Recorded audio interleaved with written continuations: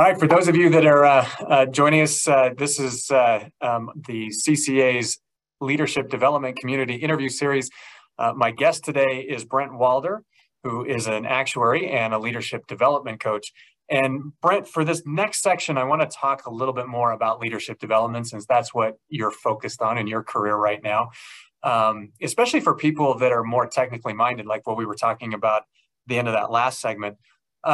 From your experience, what do you see as the obstacles that actuaries especially tend to face when trying to develop into successful leaders?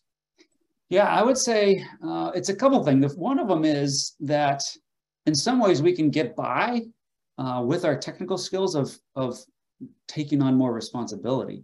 So some of the early advancement comes from being really good at the technical side and maybe at the business side and maybe at the sales side and sort of moving into those things.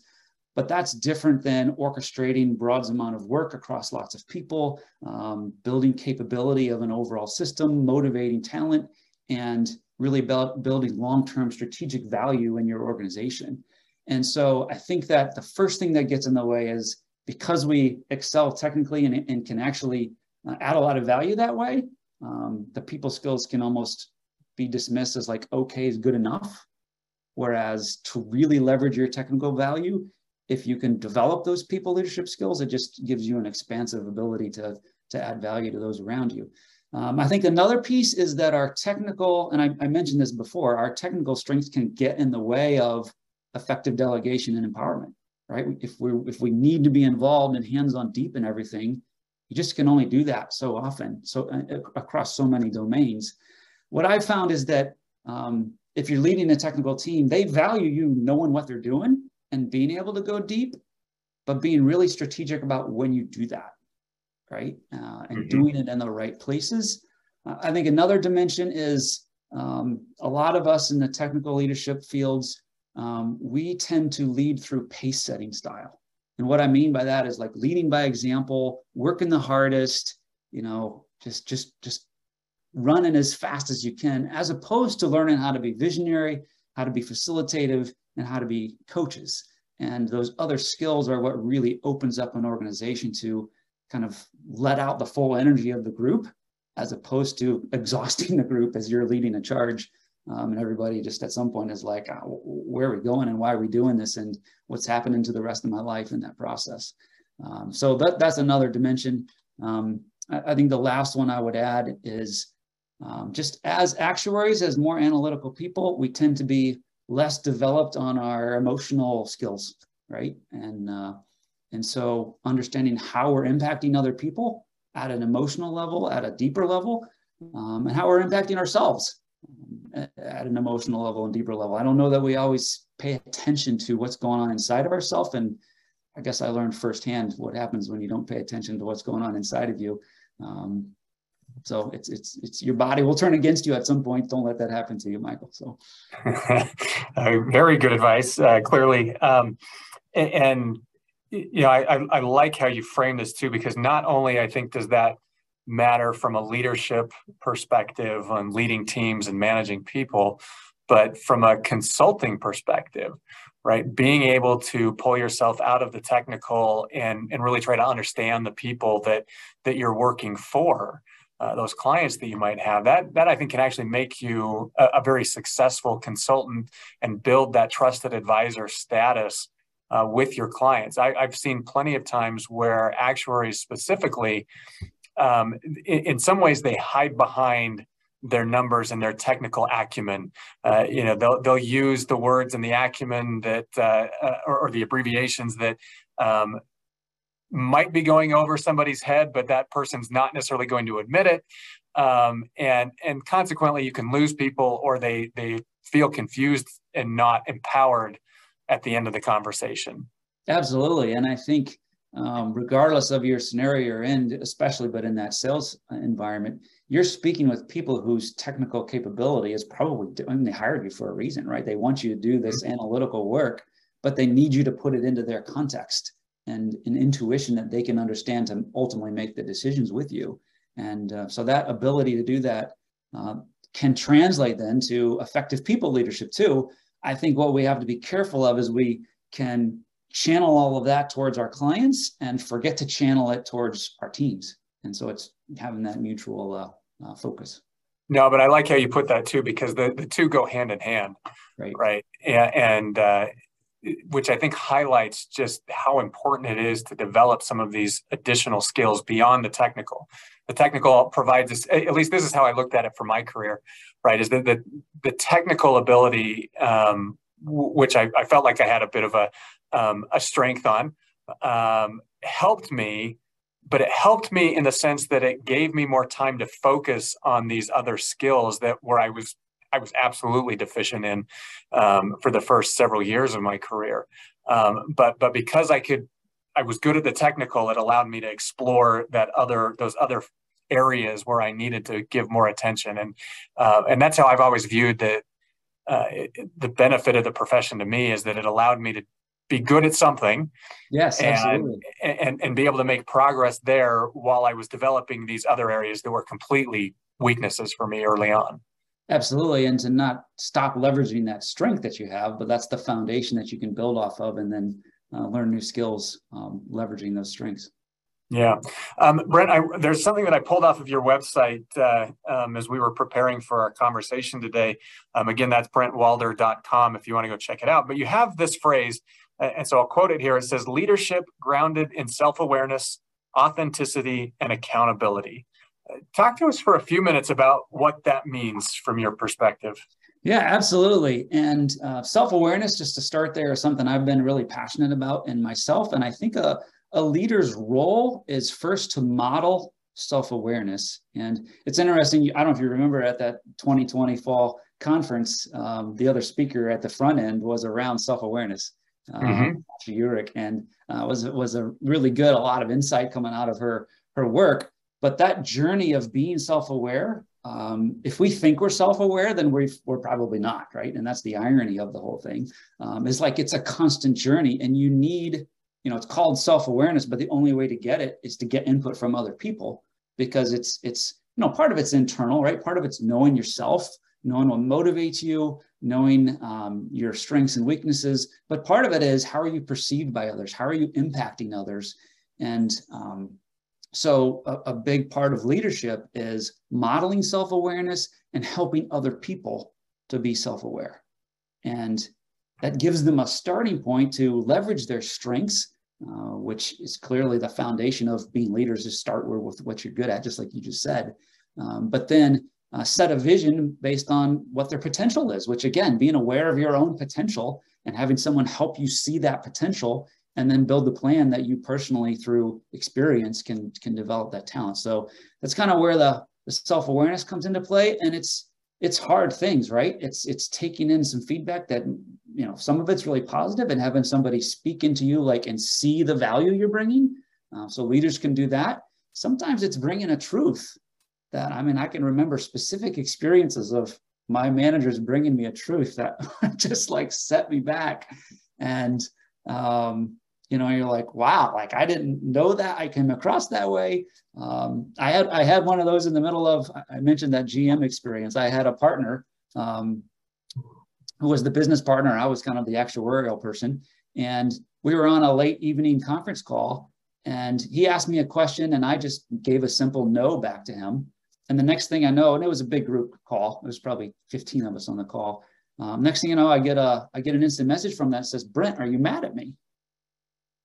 And I wasn't feeling mad, but I clearly came across as mad, right? And it was like, wow, that was a huge gift. It was painful. And of course, when I go talk to my kids, they're like, "Well, yeah, Dad, you come across like that sometimes at home," right? And it's like huge, helpful information, humbling, but useful, right? And so opening ourselves up to that self-awareness, I think is sort of step one. Before we get into the other aspects of this on the authenticity and the accountability, what tools are out there for helping people develop self-awareness?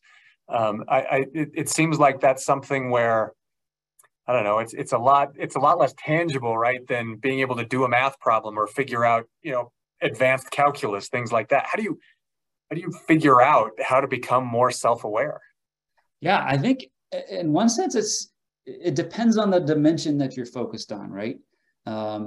So let's take, you asked me the question early on, actually. The first question you asked was around like, give me part of your backstory.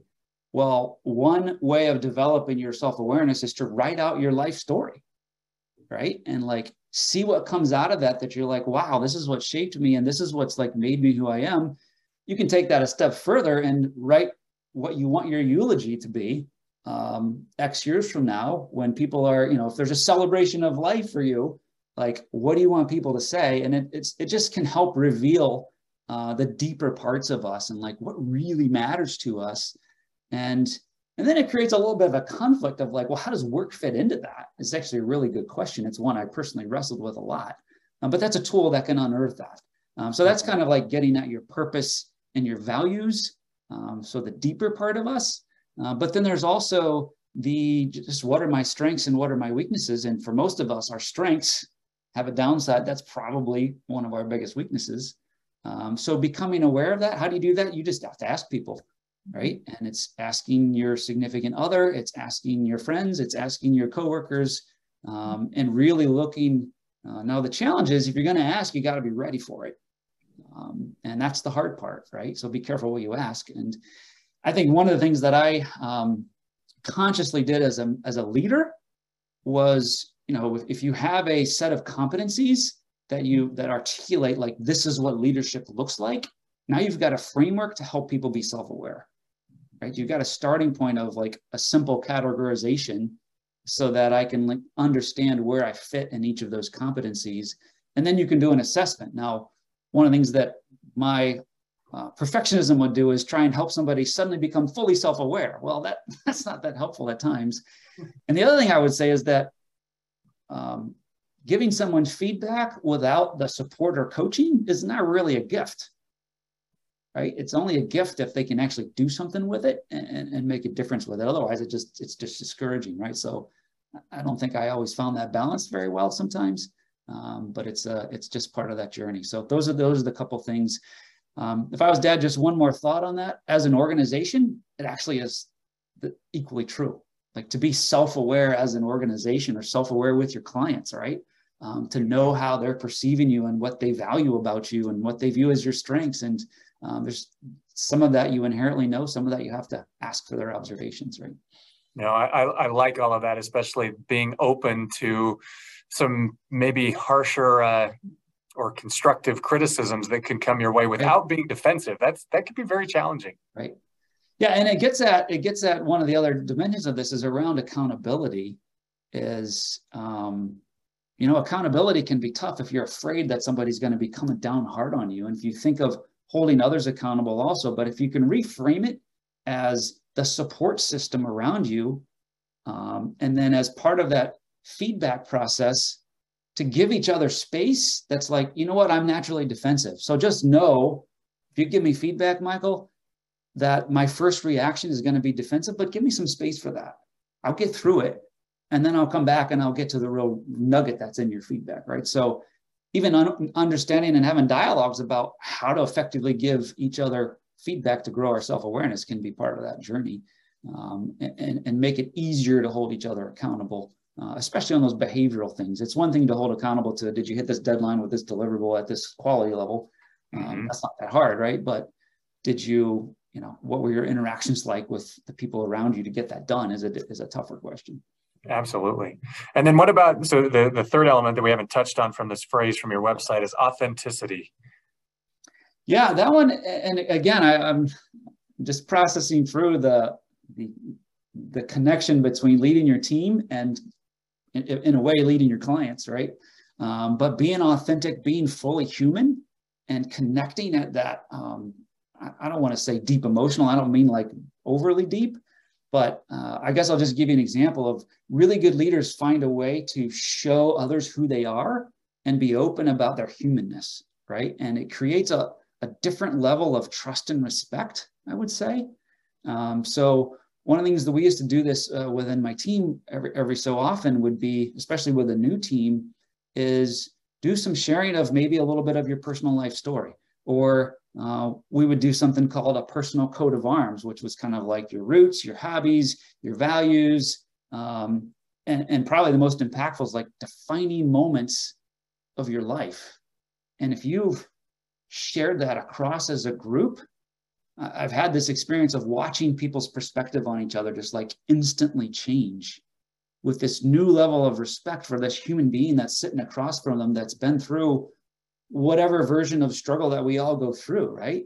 And suddenly, like, you humanize the connection, and there's a new energy that just comes out of that, right? So that's what I'm getting at with this being authentic. It's what creates trust. It's what creates respect. And if you as a leader model that, it enables other people to do that. So it fits right in with diversity, inclusion, and belonging.